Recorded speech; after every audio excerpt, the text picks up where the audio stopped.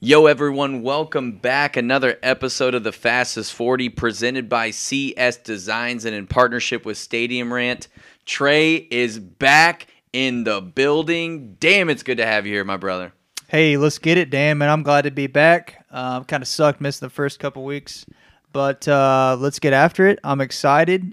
We've kicked off some damn good football for Kansas City, and I'm doing decent in fantasy, and I'm doing awful in the gambling corner. So, whatever. Let's get after it, Dan. Yes, sir. We're going to turn that shit around. Let's get 40, hype.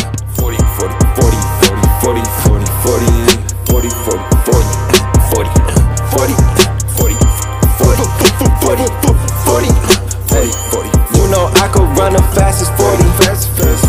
Heard about it, now they asking for me. You know I could run the fastest 40. Wanna ride it, amen, pass it to me. Amen, pass it to me. 40.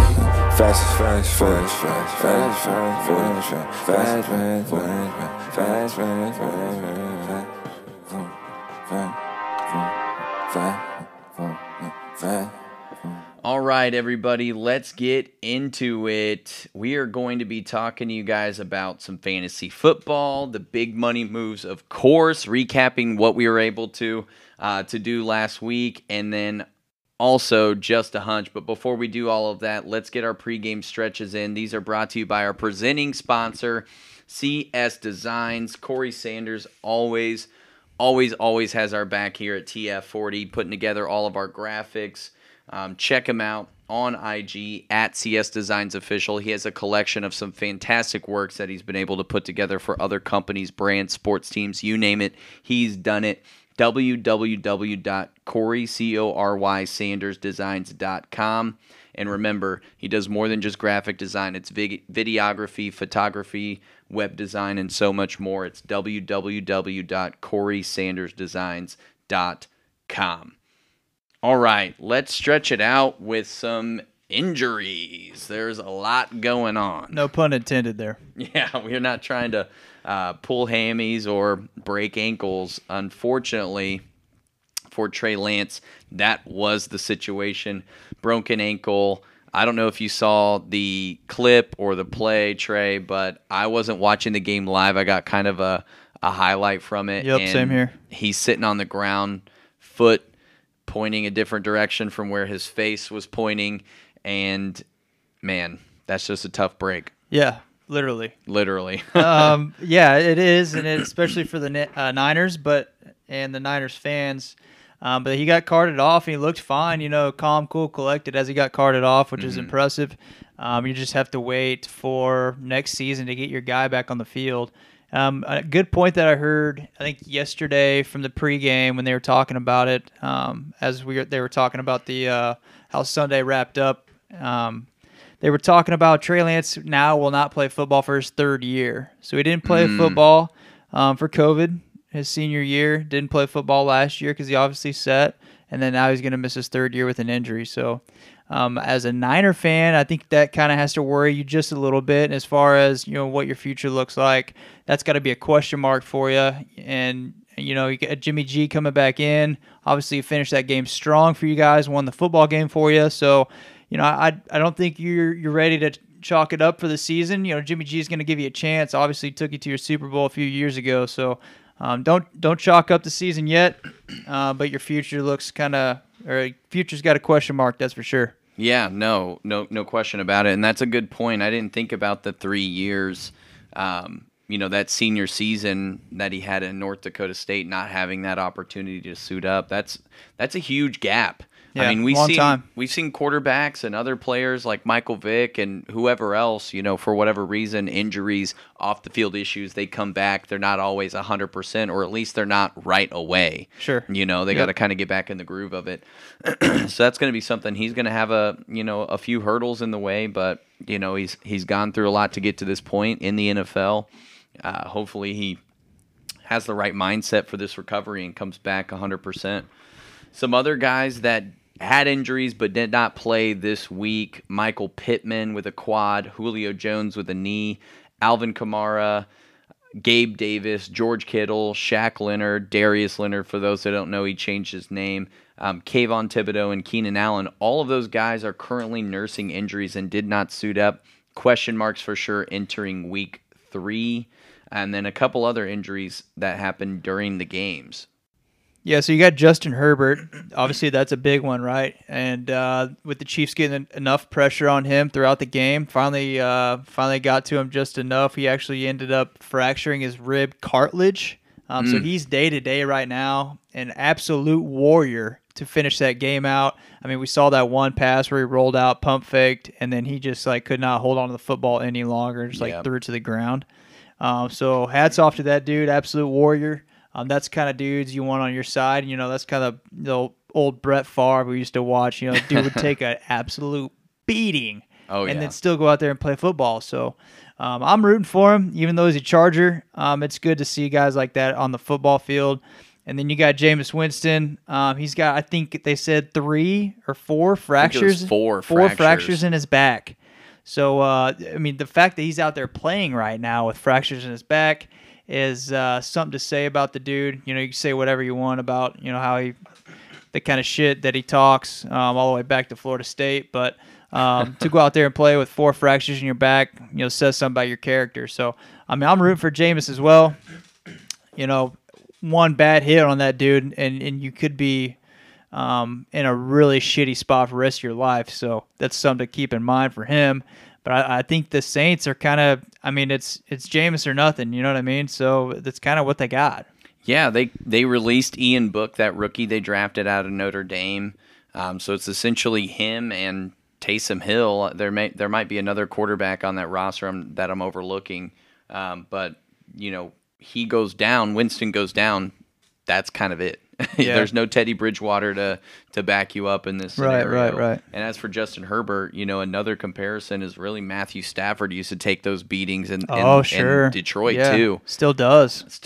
Yeah, he's a warrior too. Dude is a warrior. So that's kind of your injury recap.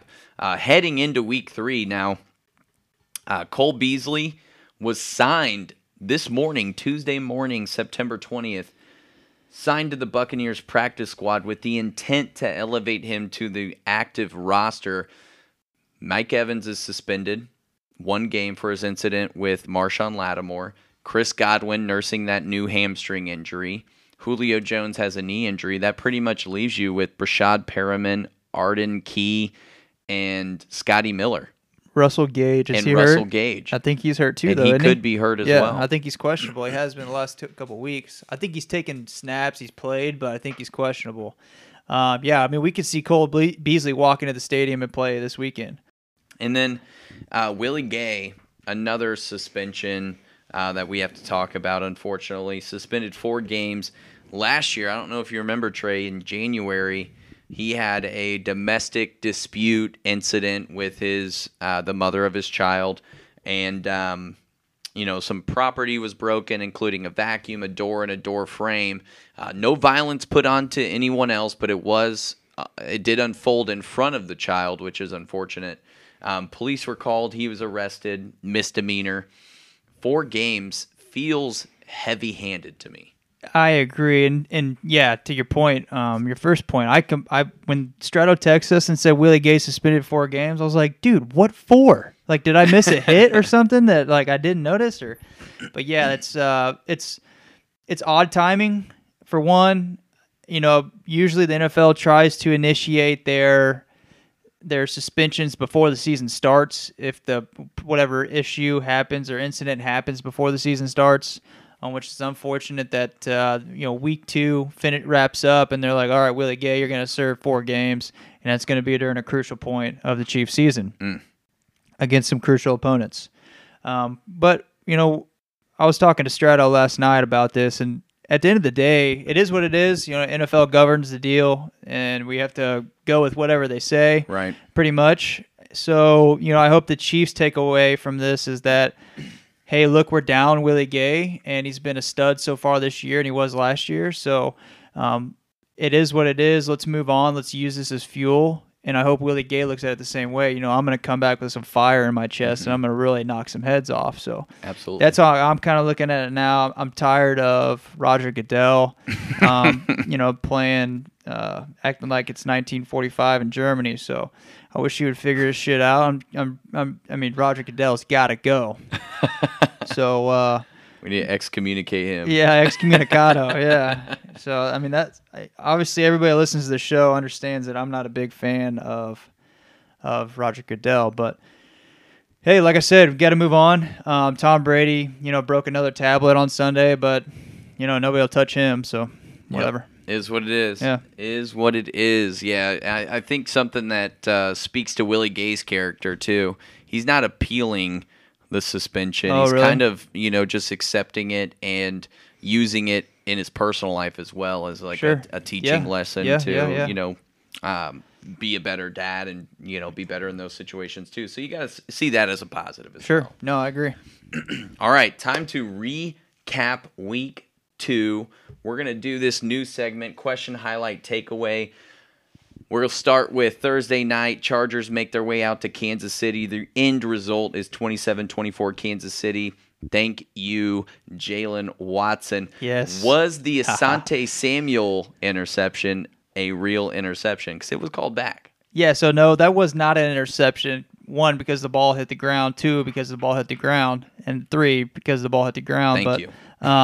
Let's take a look at last year real quick. One quick point on this. Last year, there was numerous calls where the person had full control of the ball. Mm-hmm. And then as they went down, they were ruled down, but the ball hit the ground as well. Mm-hmm. And they gave them the catch. And when I saw that interception, I said he had full possession. And then as he hit the ground, elbow hit the ground, and then the ball hit the ground, I was like, they're going to rule that a catch because that's how they rolled last year. Mm-hmm. So typical NFL reffing, shit changes week to week. So we see new rules each week. So I guess that's how we're going to roll this year is that ball hits ground, it's not a catch. But that was my take from it. The rule has always been the ball hits the ground, it's not a catch. Yep. If it was a Chiefs player that had done that, would you feel the same way? No, I feel like I'm a pretty, I understand the rules of football enough, and I'm not so biased of a Chiefs fan to where I'd be like, all right, next play, like you didn't catch the ball, let's move on. Yeah. Yeah. So my big takeaway from this game, the Chiefs defense made a number of very big plays, constant pressure, wrapped up the ball carriers at every instance. Willie Gay and Michael and Nick Bolton, they are legit. They're legitimate. The Chargers, I see them as the biggest threat in the AFC West, especially now knowing what happened on Sunday with the Broncos and with the Raiders. It's the Chiefs and the Chargers in the AFC West, and there's no other competition. Absolutely. I couldn't agree with that more. Moving on to the next game, New England went to Pittsburgh. Final score is 17-14. New England takes the win. Is it time for a Kenny Pickett start? Oh, small hands. I do not know if it's time. I don't think it's time for Kenny Pickett to start just quite yet. Mitchell Trubisky is just 1-1. Now, with that being said, the offense is incredibly flat in Pittsburgh. They won their first game because of a defensive performance, specifically Minkah Fitzpatrick and TJ Watt headlining that defense. We saw Minkah still do some fantastic things for them on Sunday. Another interception. Kenny Pickett's time is coming. Don't get me wrong, but Trubisky will start this week and probably the next couple weeks after. Absolutely. So to bounce off your defensive comment, the defenses obviously did their job in this game with a low-scoring game, 17-14. Typical fashion for New England and Pittsburgh, though. Boring but beautiful defensive game, right?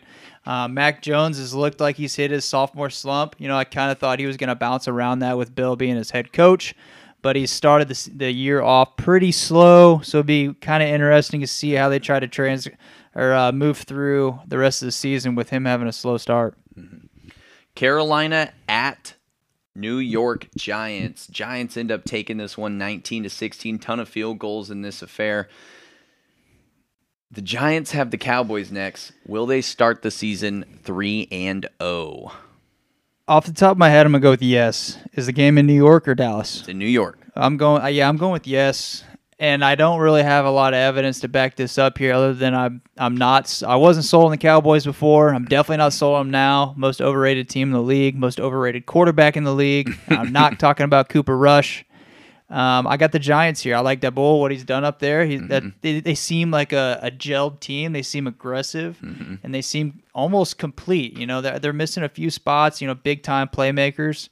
You know, a lot of the more successful teams in the league now have those big time playmakers, which they don't really have right now. So I think that's the only thing they're missing. But I think overall they're a sound team, and I think they have a solid chance to win that division. Absolutely, they do. The NFC East is kind of wide open. The Eagles posing the biggest threat, and at least until Dak Prescott gets back for the Cowboys, we'll see how that offense pans out. My biggest takeaways from this game are not related to the Giants. Surprisingly, I'm looking at the Panthers for losing this game. So Baker Mayfield traded for him, brought him in, won the job over Sam Darnold. Likely was going to win it before the injury. He cannot get the offense going despite all of these weapons that he has. It's a similar situation to what he had in Cleveland, and I think part of it is attributed to what he brings to the field, and the other part is attributed to Matt Rule, the head coach out there in Carolina. I thought he should have been fired after last season. They gave him another shot. Things still aren't panning out. He's 0-2 right now as the Panthers head coach in 2022. I do not see him making it to their bye week in Week 13 as the head coach of the Carolina Panthers. Sure. All right, next game we're talking New York Jets at Cleveland. This was a hell of a game, 31-30. New York Jets take the win. What's up with New York right now? So Flacco comes back last 2 minutes, scores 2 touchdowns, wins them the game. When Zach Wilson gets healthy, do you look back at Zach Wilson or you stick with Flacco? I think at this point you have to stick with Joe Flacco. Couldn't agree more. I mean, he led the big comeback. He Right. knows the Browns well, of course, having played in Baltimore for so many years. But leading that comeback, he has a good chemistry with Garrett Wilson. You don't want to mess that up, him being a rookie receiver and all. I understand the necessity to bring back your first-round quarterback and get him in the mix, get him familiar with all of those options that they have in the Jets offense. But I think you got to roll with the hot hand here and keep Flacco in. And you know, if it was an ideal situation in New York, I don't think Zach Wilson would have started last season anyway. Sure. So to jump on your Garrett Wilson point there, he looks solid. He's getting his reps. He's definitely getting his touches, and he's making the most out of whatever touches those are. To go down on the Browns defense, though, I think the pressure's building on that defense because the offense cannot produce. So, you know, you have a lot of talent on that defensive side of the ball, but, you know, the pressure's almost too much to kind of own the whole football game. There's no two-sided football for the Browns right now. It's all on the defense, so they're struggling. Next game, Indy traveled to Jacksonville for a shutout. 24-0, Jacksonville takes the cake and runs with it.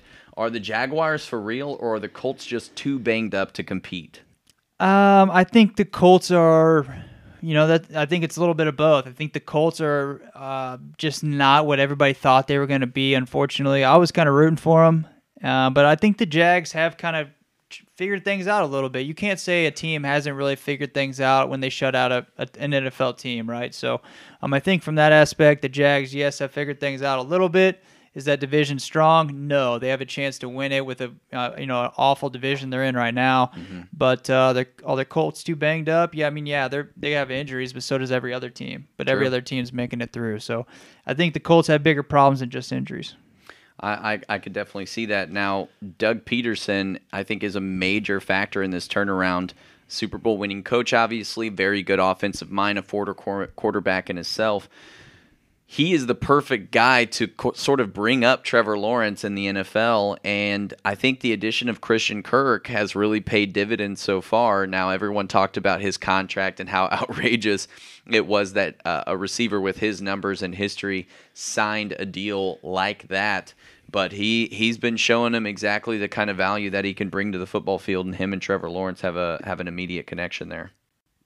No doubt. So Miami at Baltimore, this one was a hell of a game. So Baltimore kind of owned the whole game until right at the end, where Miami finished 42-38. Like I said, this was a damn good football game.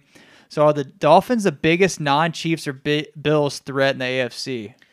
So in the AFC, it's obviously a two-horse race with the Chiefs and the Bills.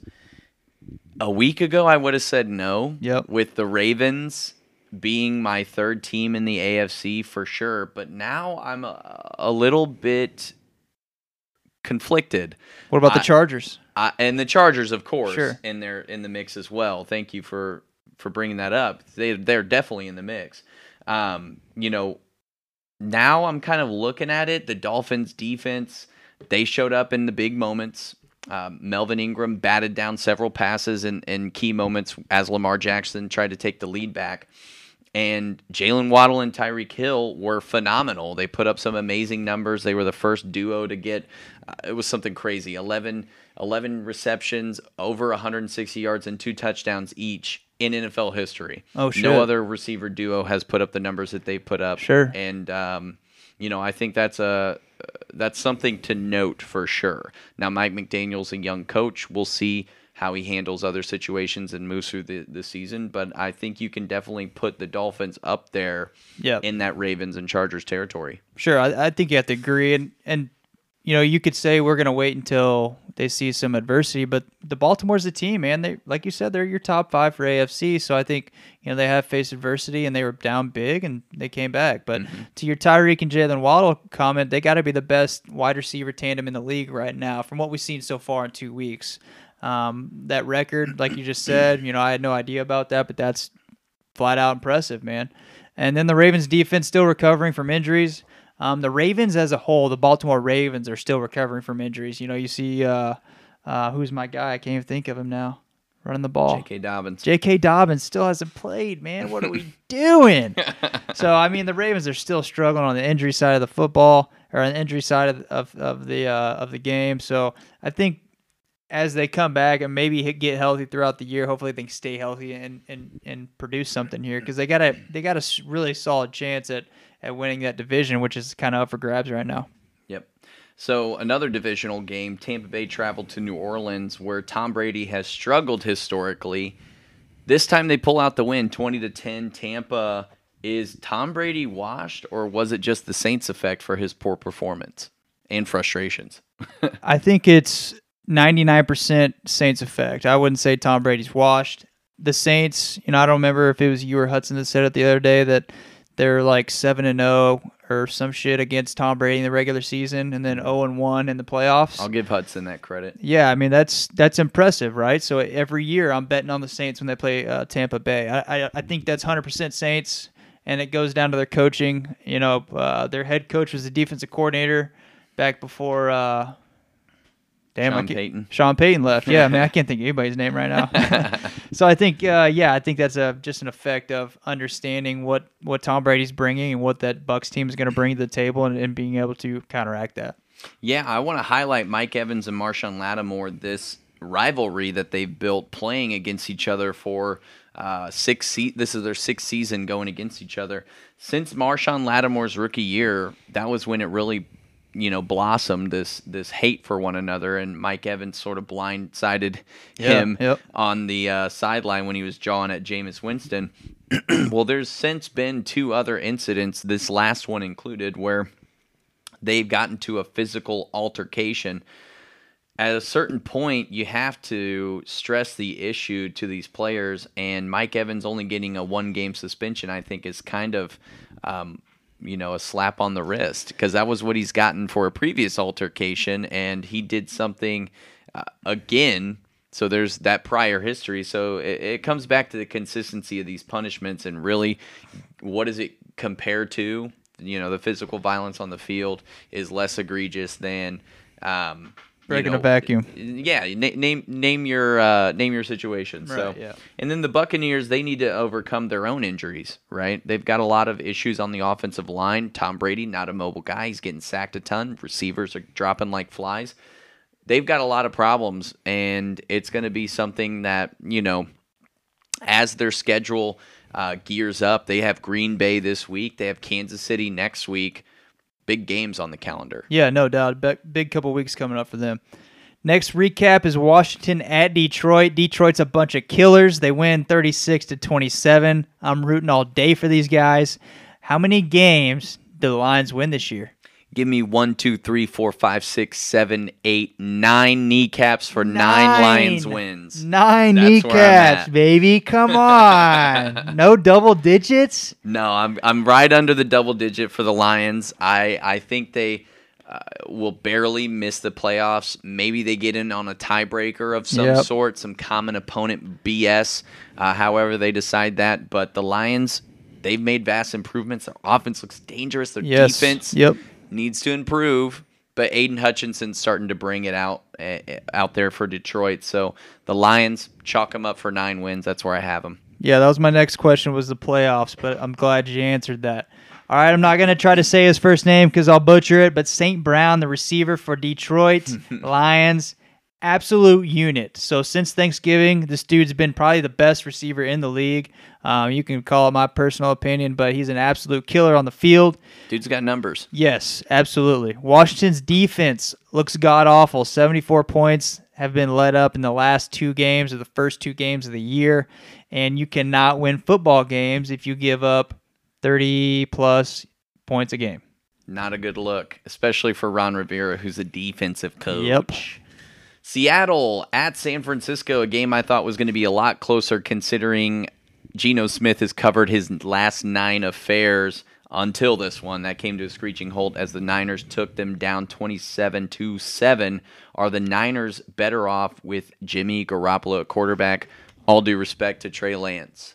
Answer for me is yes. I was confused all offseason on what the purpose was of trying to get rid of Jimmy G. I think there's a bad taste in San Francisco that he couldn't win the Super Bowl, and ever since then they've been kind of wanting to dish him off. Yeah, he's got some injury issues every single year, it seems like, so I understand that aspect. But again, you want to give your team the best shot every single year, and the best shot this year for San Francisco to win was with Jimmy G, not Trey Lance. I'm with you there. You know, Trey Lance never really got a shot this year, so I won't say it's not an indictment on him, right? I don't think that would be fair to pass judgment on him that way. The one game that he did play was a slop fest, weather-wise, and then the other one he broke his damn ankle. So, you know, not really a chance there. However, the offense looked noticeably comfortable with Jimmy Garoppolo running the show. They've been able to make 2 NFC championships with Jimmy Garoppolo at the helm, 1 Super Bowl. Unfortunately, they lost, their season ended early in both of those scenarios. But I think he's the obvious choice here, and they got to be counting their lucky stars they couldn't find a trade partner for Jimmy Garoppolo for sure. Very, very valid. Very valid. All right, Atlanta at LA. That's the Rams type. That goes 31-27 by the Rams. A little close of a game if you're a Rams fan. I'm sure you're not too comfortable with that final score. Are the Falcons a quarterback away? I think the Falcons roster is nice and young and fast, and they've got some playmakers. A quarterback away may be a stretch because they have a lot of question marks on the defensive side of the ball, specifically in their front 7 outside of Deion Jones and Grady Jarrett. But swap out Mariota for name your pick on quarterbacks, and I think they're a little bit more of a dangerous team. Like a Matt Ryan, maybe? Potentially. I think with this offense, they need a mobile guy like what Mariota brings to the table. So I'm looking at guys like Trey Lance, maybe Justin Fields. Sure, Jimmy G. Some of the Jimmy G, maybe Carson Wentz could be better in this offense because he can run a little bit. So those are guys that I'm thinking about for sure. So as far as Kyle Pitts, is it the play calling or is the quarterback play that's not getting him involved in that offense? I think it's the play calling. Arthur Smith has already come out and said something, the classic, it's not fantasy football, I don't care about your gambling losses kind of line, where they're just making their play calls and that's the end of it. They're trying to win the game. Now, why is Mariota not looking at Kyle Pitts? Because he's really not getting the number of targets that you'd expect from a guy of his caliber. I mean, he's essentially a wide receiver playing the tight end position. Right. So, that's something that I would want them to look into for sure if I'm a Falcons fan. Sure thing. And I think Drake London's been a big part of that offense so far in his freshman year. He's already had a big standout on what that offense does, getting his touches. So, but to bounce over to the Rams, Cooper Kupp is the obvious, centerpiece for that Rams offense.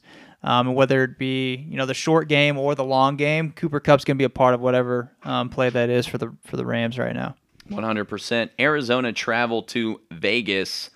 Overtime affair in this one where Arizona won on a crazy Byron Murphy fumble recovery, fumbled by Hunter Renfrow, 29-23. Is this the spark that the Cardinals need to get back on track? My answer is no. I think everybody in Arizona right now is kind of taking a deep breath and like, holy shit, how do we pull that off? I don't think it's more of a, all right, let's go get them next week now. I think it's like, all right, how do we not get in this situation again kind of scenario? Absolutely. I think Kyler needs DeAndre Hopkins. There's a clear gap in his play capabilities with and without DeAndre. This game does not bring DeAndre Hopkins back any sooner, so I'm with you on that point. Now, bringing it over to the Vegas side of things, the Raiders need to find a way to get all three of their targets involved. They have Devontae Adams, they have Hunter Renfrow, and they have Darren Waller. Through 2 games, we have not seen all three of those guys put up significant numbers. If they're able to work that into the game plan, get the running game to support them maybe a little bit better too, I think the Raiders are going to be a little more dangerous moving forward through the season. Sure. All right, next game, Houston at Denver, 16-9. Denver takes the win. I think this one exposed Denver a little bit more. A lot of people have been giving Denver some credit on winning the game, but you beat Houston. So I think you're a little more exposed than what you think you are right now. But as far as Denver, does Nathaniel Hackett make it to season 2 if the Denver Broncos do not make the playoffs? To your point, it is kind of a lose-lose scenario. Beat Houston, great, you beat Houston. Right. Lose to Houston, wow, you guys suck ass. So as far as Nathaniel Hackett goes, he has shown a clear incompetency when it comes to coaching football as a head coach. Usually, I'm not on the bandwagon for firing a head coach after year 1. I think you need more time to develop. The Texans did that with David Culley. I was not a huge fan of that necessarily. However, if the Broncos do not make the playoffs, all of the hype around Russell Wilson, around this roster being a quarterback away, around the defense, around all the offensive weapons, and everything that Denver thought they had going for them, if they do not make the playoffs and they fired Nathaniel Hackett, I would not be surprised. Sure, I understand. I could definitely see that. Russell Wilson, Sutton connection is starting to definitely gel there. We going into the season, we thought it was going to be more of a Jerry Jeudy role for him to be the number 1, but Sutton's kind of taken that over so far through the first 2 weeks. So I think everything else is kind of struggling right now, and I think that goes into how the run game has started off, but also how the pass protection has been for the Denver Broncos right now. But with that being said, Dameon Pierce is starting to get more trust, and the shift has kind of begun there for the Denver Broncos there in that aspect. But Cincinnati at Dallas, we've got Joe Burrow and company losing this one 20-17. Dallas takes the win on a last-minute field goal. Bengals are fucking bad again, aren't they? They are bad, yeah. And I think this is what everybody expected, either the Bengals to come back and be the 1 seed this year or to be last place in the AFC North. And we're kind of seeing that last place AFC North Cincinnati team right now. And every aspect of that team is not playing well at all. So I think yeah, they're that bad. They played a Dallas team without Dak Prescott and lost the game. So, yeah, they're not good. Yeah, no, 100%. Their offensive struggles are a huge problem. I think it starts with the offensive line. They invested millions, tens of millions of dollars in this offensive line for them to repeat their same issues. Joe Burrow's been sacked 13 times this season. 6.5 a game is just unacceptable. However, when you're going against a player like Micah Parsons, who has 4 sacks up to this point, a real Defensive Player of the Year candidate, won the Defensive Rookie of the Year last year, got some votes for DPOY as well, and some attention for it.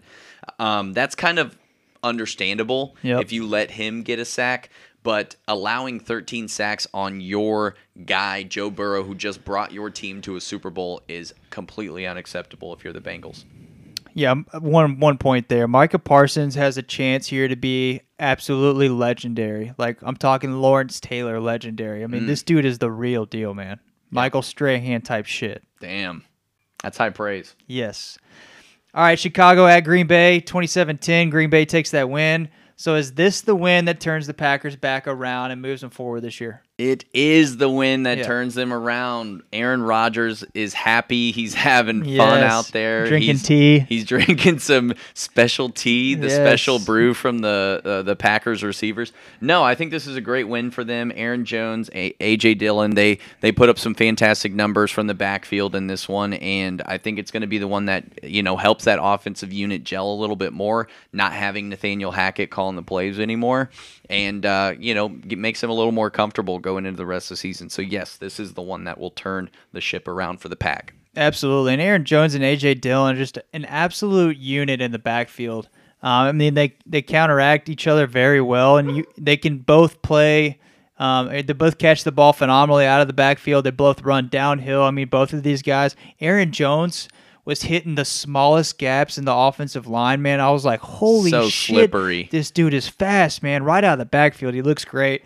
So I think I'm on board with you. Green Bay is going to head full head of steam down the rest of the season.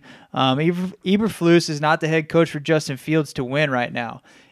And to go into that a little bit, I think Justin Fields he's one of those guys that almost needs everything to be perfect for him to win. I don't think he's the guy. He's a mediocre quarterback. I think he's going to stay there for his career. But I think he needs a lot of things to go right for him to be successful. Yep. And that starts with the head coach. It starts with the OC, and that goes into the front office as well. The Bears got to make moves in the offseason to supply Justin Fields with the team for him to be successful. Absolutely. Now, Eberflus being that defensive coach, you hope that he brings in the right OC, and they have a new front office regime, and we'll see if they can make that turnaround for him. Tennessee at Buffalo, total blowout. Buffalo takes this one 41-7 as Tennessee, they pretty much gave up in the third quarter, brought out Malik Willis, their new rookie quarterback. Are the Titans and Derrick Henry done? Is the King Henry reign over? No, I can't say that after one game. Strato asked me the same question last night. We were watching the game. I think the answer is no. Derrick Henry still is Derrick Henry. I think he was so successful in the past because in the past because of the past. It wasn't a one-sided game for him and for that offense. They were able to bounce it back and forth. Tannehill looked decent. I think one point to that though is that we might see Malik Willis here in the future if Tannehill can't figure this out.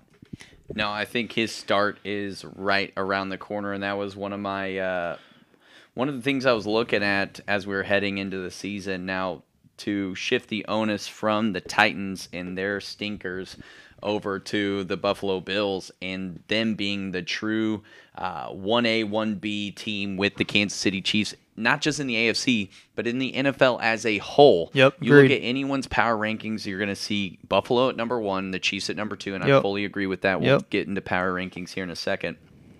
But they are the premier teams, the cream of the crop. And if we don't see them in the AFC Championship game this year, it would be a huge letdown for both teams at this point. Now, Josh Allen and Diggs, they are freaking money. Yeah, 3 touchdowns, dude. That's beautiful. They're looking great, man. They're fantastic. That connection is real. No doubt.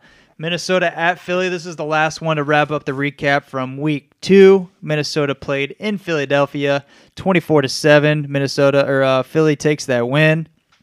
Are the Eagles going to win the number 1 seed in the NFC? I want them to win the 1 seed. I love the Eagles. Invincible. They're so they're true Vince Papalis for me right now.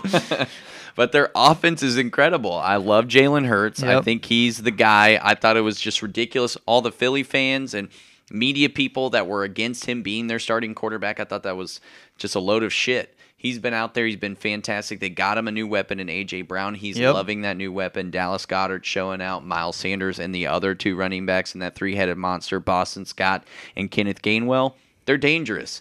And that offensive line is studly, and they have a great defense on the back end as well. The Eagles are going, in my mind, to win the NFC East. I don't think, the Giants, the Cowboys, they can contend. But the Eagles are going to take that division, and if they don't win the 1 seed, I would happily pencil them in as number 2. Wow, that's bold. Yep. Check. So, Jalen Hurts is obviously the real deal. They've added, a lot of free agent play, most importantly on the defense to help balance the game for Jalen. But Kirk Cousins obviously cannot be trusted on Monday Night Football. 2-10 all time. That's something to think about, folks. I'm not sure if he has any more Monday night games this year. I highly doubt it. But if he does next year, keep that in mind on whatever spread that is. Just avoid him and avoid him in prime time as a whole. I don't even know if I would just trust him for Sunday night or Thursday night either. Yeah. All right, best matchups for week 3. Dan, run us through a couple of these best matchups. Yeah, I'll look at the noon slate first and give you two of them. First of all, it's Raiders at Tennessee. Both of these teams 0-2, surprisingly 0-2. I think they both have a lot to prove in this matchup. Derrick Henry not putting up the numbers you would expect. Ryan Tannehill has been turnover prone and, has his job kind of on the line.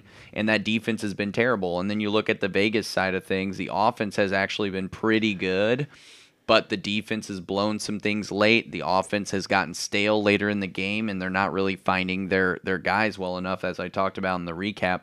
That's a big one. And then Buffalo at Miami could potentially be the game of the week if I'm not looking at this other game in the late noon slate we're going to highlight. Yep. But Buffalo at Miami is going to be electric down there in South Beach. Look for a lot of touchdowns, a lot of points. The Bills secondary is dealing with some major issues too. Tre'Davious White obviously still in the pup. Dane Jackson had that scary neck injury in Monday night's game. Prayers up for him. And then Micah Hyde also had a neck injury in that game, their starting safety. So they're down some major pieces on defense, and the Dolphins are not the team that you want to be in that situation. Yeah, with. no, absolutely. Especially Tyreek and Jalen Waddle right now, the way they're playing ball, they could light you up over top. All right, late noon games we're looking at. You got the Rams going to Arizona. So Arizona obviously coming off that win against Vegas, rolling with a little steam here, and the Rams obviously beating Atlanta this last week. So both teams on a one-game win streak here, and obviously we got a division game. Anytime the NFC West plays each other, it's always a beat-em-up, kind of a fist fight for that division. Next game is going to be Green Bay at Tampa Bay. Obviously a rematch from last year's playoff, and anytime Aaron Rodgers and Tom Brady play, you're clicking your TV on because you want to watch that shit, right? So that's going to be one to watch. Tampa Bay struggling here and there, trying to get things re-kicked off after the New Orleans game, and then Green Bay's kind of got a full head of steam moving off their win. So two more games to look at there. Yep, and then Sunday Night Football is the primetime game that I'm picking this week. San Francisco at Denver. Jimmy G, full start with the Niners going into Denver, where Russell Wilson, familiar with that team, having played against them in that division, the NFC West. But they have a lot of issues in Denver, and the lights are on again for them. They're going to be on national television. Only thing on, Nathaniel Hackett has a lot of pressure he has to wade through. Couple honorable mentions here that I want to highlight because of the side stories around these games. Cincinnati on the road to the New York Jets, where the Jets just beat the Cleveland Browns. Cincinnati cannot afford to lose this game. If they start 0-3, you're going to hear a lot more chatter than you already are. And then Jacksonville on the road for the Chargers. The Jacksonville Jaguars have a real chance to upset them in L.A. That offense has been electric so far, led by James Robinson, Christian Kirk, and Trevor Lawrence. I think the Chargers will win the game, but I would not be shocked, and I will be taking the points in that Jacksonville game. Oh, that's a good point. Yep. That's a good point.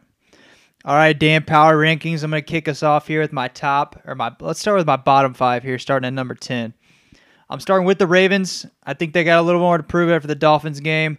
Then I'm bumping up the Niners. I'm throwing the Niners in the top 10 at the 9 slot.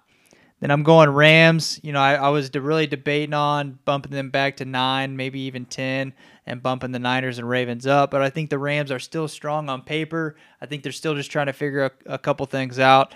And the Dolphins, they could easily be a top 5 team overall in the league right now. But I got them at the 7 slot.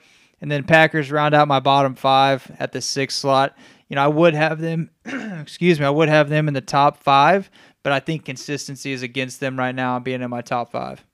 No, I don't think that's a bad stance to take. Now, where I'm different from you have the Niners. I put the Vikings in at number 10, and then the Rams at number 9 for me. Ravens at 8, Dolphins at 7, Eagles at 6, which I assume are probably in your top 5. The Eagles have been electric. They are just now breaking onto the scene. I would like to see a couple more impressive wins. The Vikings, good win. The Detroit Lions, good win right now. We'll see how the rest of the season pans out for those guys. Yep. And then looking at my top 5, I've got the Packers. You could say the same thing about their, not having any quality wins.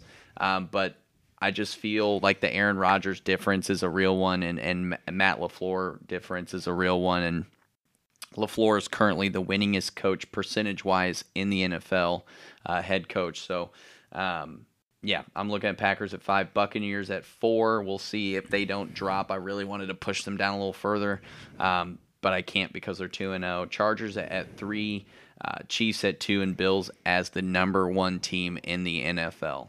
Yep. Yeah, I got the same top 5 outside of 5 and 6. Obviously, you have Packers at 5, Eagles at 6.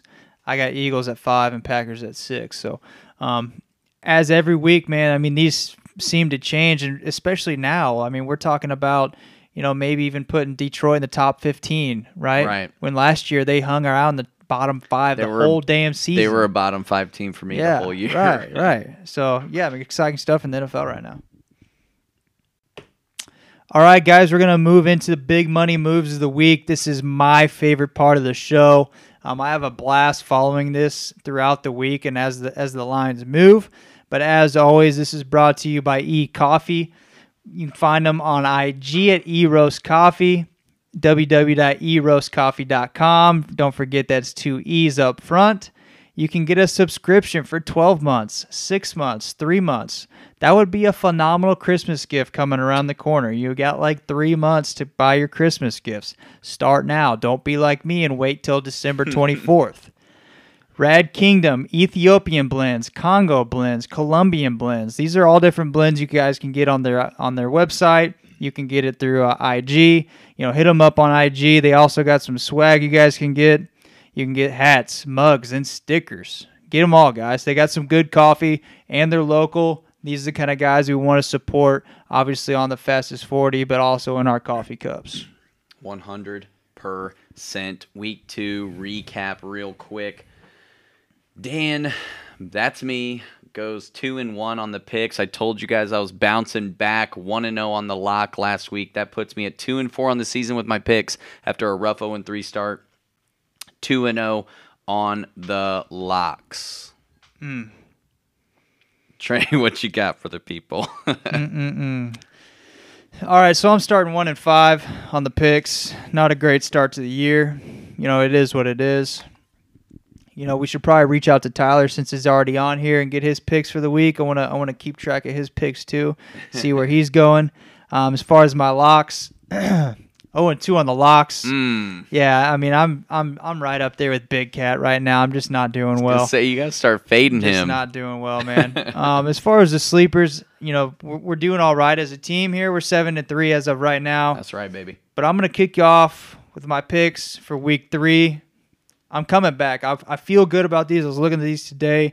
I feel good about them. I got Philly -4.5 against Washington.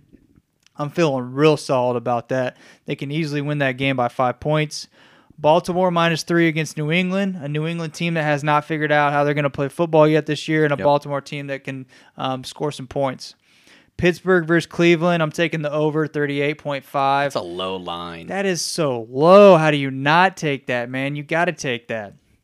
What do you got for your picks this week, Dan? Man, I'm looking at Miami +5.5 against Buffalo. I was really conflicted about putting this pick on my sheet, but just knowing what I know about the Bills secondary and what they did against the Ravens, there's no way I can't take, damn near a whole touchdown in this scenario. So I'm going with Miami +5.5.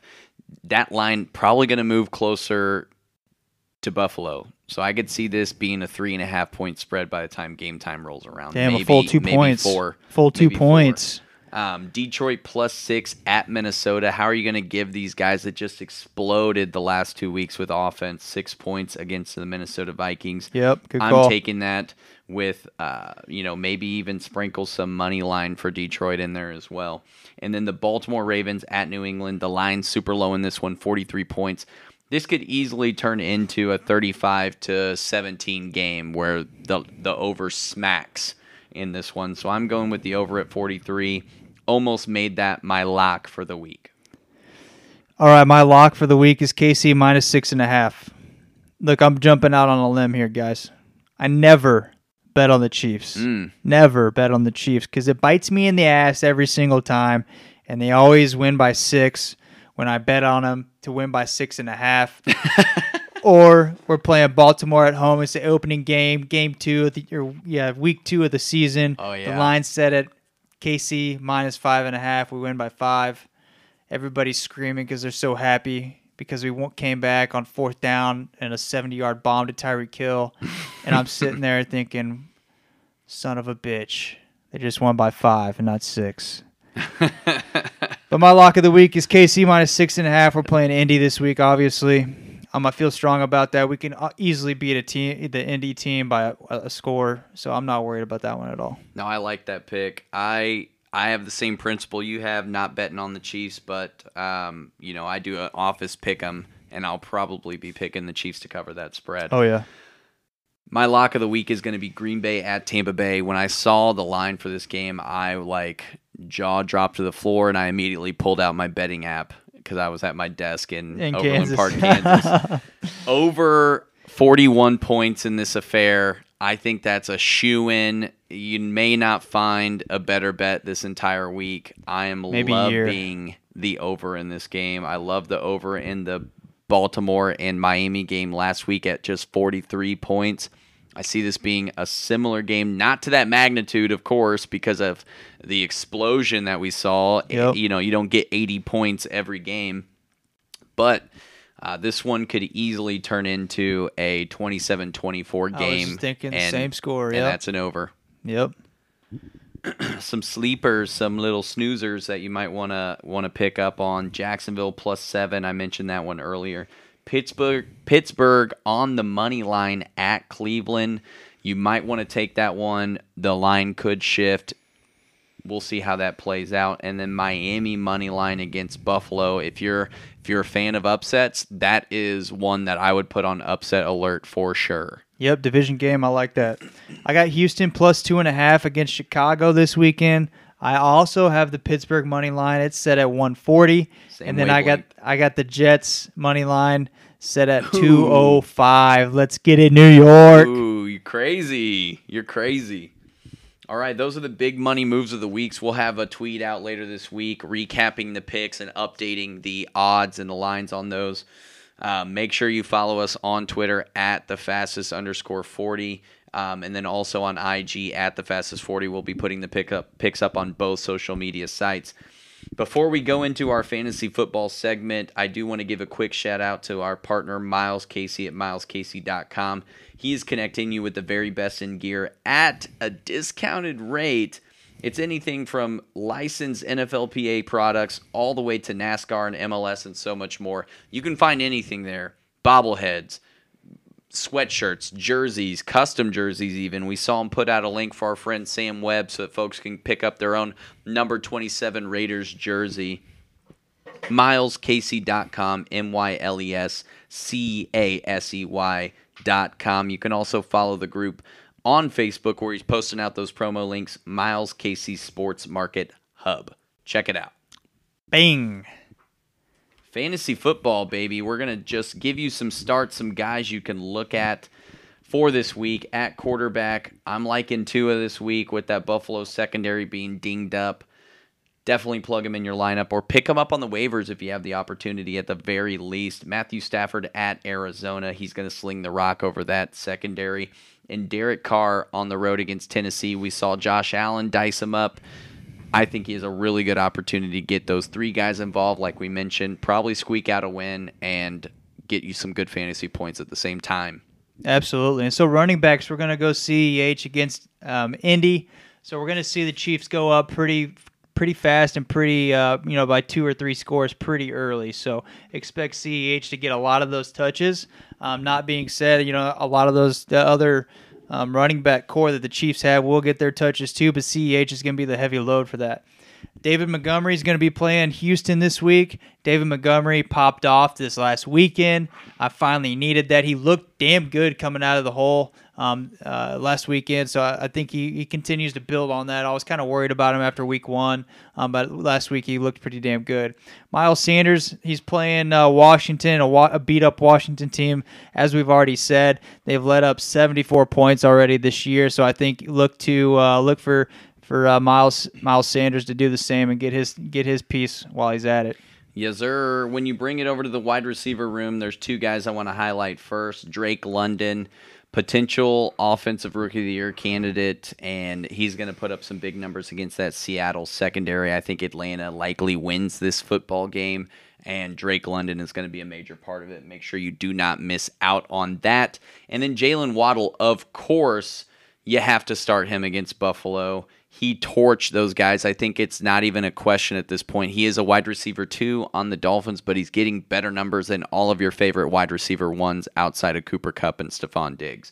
So plug him in to your lineup this week. And then finally, I had a little bit of distrust for CeeDee Lamb once Dak Prescott went down. I benched him. The replacement that I put in did not put up more points, but it didn't matter because I have shit luck in that league anyway. CeeDee Lamb is a must-start this week. Cooper Rush targeted him 7 times. He was targeted 11 times when Dak Prescott was in, but the targets this time were a lot more effective, putting up 75 yards on those targets. Make sure that he is in your lineup moving forward. I liked what I saw last week. So tight ends, we're going to get kicked off with Tyler Higbee here, who's going to be going to Arizona to play the Arizona Cardinals, and we'll see that offense is just going to continue to progress there for the Rams. And then the second one here is going to be Irv Smith Jr. is going to be playing Detroit, and I think Detroit's going to be, it's going to be a shootout with Detroit. I mean, we've seen Detroit score a lot of points in the first 2 weeks, so they're going to have to match that to keep up with that offense. I'm going to kick off the sleepers here, Dan. And this is going to be at a tight end, so it's going to kind of be a merger here. It's going to be Taysom Hill. He popped off week 1 as a tight end. He's still listed as a tight end right now. Dan and I were talking about it before the show. We both picked him up in different leagues where you could start him at a tight end. If something happened to Jameis Winston, he comes in at quarterback. He could rack up a shit pot of points at the tight end position, throwing passes, running the ball, whatever it may be. So he's also a value added to that offense in the tight end position. He's an all-around tool. He can run the football. He can catch passes, whatever it may be. So check him out there too. I love it. Now, for the sleepers that we're going to highlight for you here, we're starting with the wide receiver position. We're looking at 3 different rookies. Treylon Burks got a lot of good work in the Tennessee game. While it wasn't effective work, he was getting targets, and that's all you could really ask for. Now, against a Las Vegas defense that's a little bit less talented than the Buffalo Bills defense, I think that's going to pan out well for anybody that has Treylon Burks on their squad. The other 2 rookies, Chris Olave, didn't have a great week 2, solid week 1, but he had 13 targets last week alone. Jameis Winston was looking his way constantly. Make sure he's in your lineup as a flex at most if you get the opportunity. And then Garrett Wilson should be your wide receiver 2 flex option into this week. Joe Flacco loves throwing the ball to Garrett Wilson. He got over 7 targets each week and 2 touchdowns last week, over 100 yards. Why would you not put him in your lineup this week? Finally, it's Michael Carter, the running back for the New York Jets. Very involved in the passing game and got the bulk of the shares on the rushing attempts for the Jets as well. Breece Hall still in contention to get some of those touches, but Michael Carter is a solid option, especially in PPR formats. Those are your fantasy football starts for week 3. You are welcome. Boom. Let's go. All right, Dan. Last segment here. We're going to move into just a hunch. I'm reading your hunch right here on our spreadsheet, and I have a follow-up question, so go ahead and give us yours. All right. This is just a hunch. There's a little bit of basis here for it, but I'm just going with it. The Bengals and the Titans are missing the playoffs this year. Preseason, I had them both pegged to make the playoffs. Tennessee winning the division. The Bengals entering as the 7th seed in the AFC. Damn. Okay, so follow-up question here is, who replaces them? That's a great question. I think the Chargers obviously jump in this year as a replacement for them. And then if you're looking at the AFC South, right, that the Chargers would be the Bengals replacement as the wild card. So if you're looking at the AFC South, a replacement, I think you have to look at Jacksonville seriously. Them leading the division currently and having already locked in a division win. And then after that, you're looking at maybe Indianapolis panning out a little bit better after their injuries come into play. But there's no chance the Bengals beat out the Ravens in the AFC North, and I've definitely lost faith in the Titans winning the South. Yep. Right on. All right. Wrapping it up here with my hunch. Kind of goes into a point that Dan made earlier in the show. He's got him at the 1, maybe the 2 seed, but I'm taking the Eagles at least the 3 seed in the NFC for the playoffs this year. Lock it in. Lock it in. Mark it on your calendars. Come back and talk to me in January because I'm going to be right, baby. That means they win the division, though, right? Yep. Gotta love that. All right, that's the show, folks. Week 3 is a wrap. We're going to head into this weekend with some excitement. Hopefully you guys are able to make some money. Make sure you bet legally, responsibly. Place those lineups in before noon Sunday if you're Central Time. And don't forget that we are in partnership with Stadium Rant. They host several websites to cover all 32 of your favorite NFL teams. www.stadiumrant.com. You will find the hub for all of those teams there, and make sure you follow the NFL on Stadium Rant Podcast Network, Spotify, and Apple Podcasts, where you can find podcasts for, I think they're up to 13 or 14 different teams in the NFL, including our Chiefs. So make sure you check those out and get a feel for what's going on in the NFL. That's all I've got. Appreciate you guys for listening again.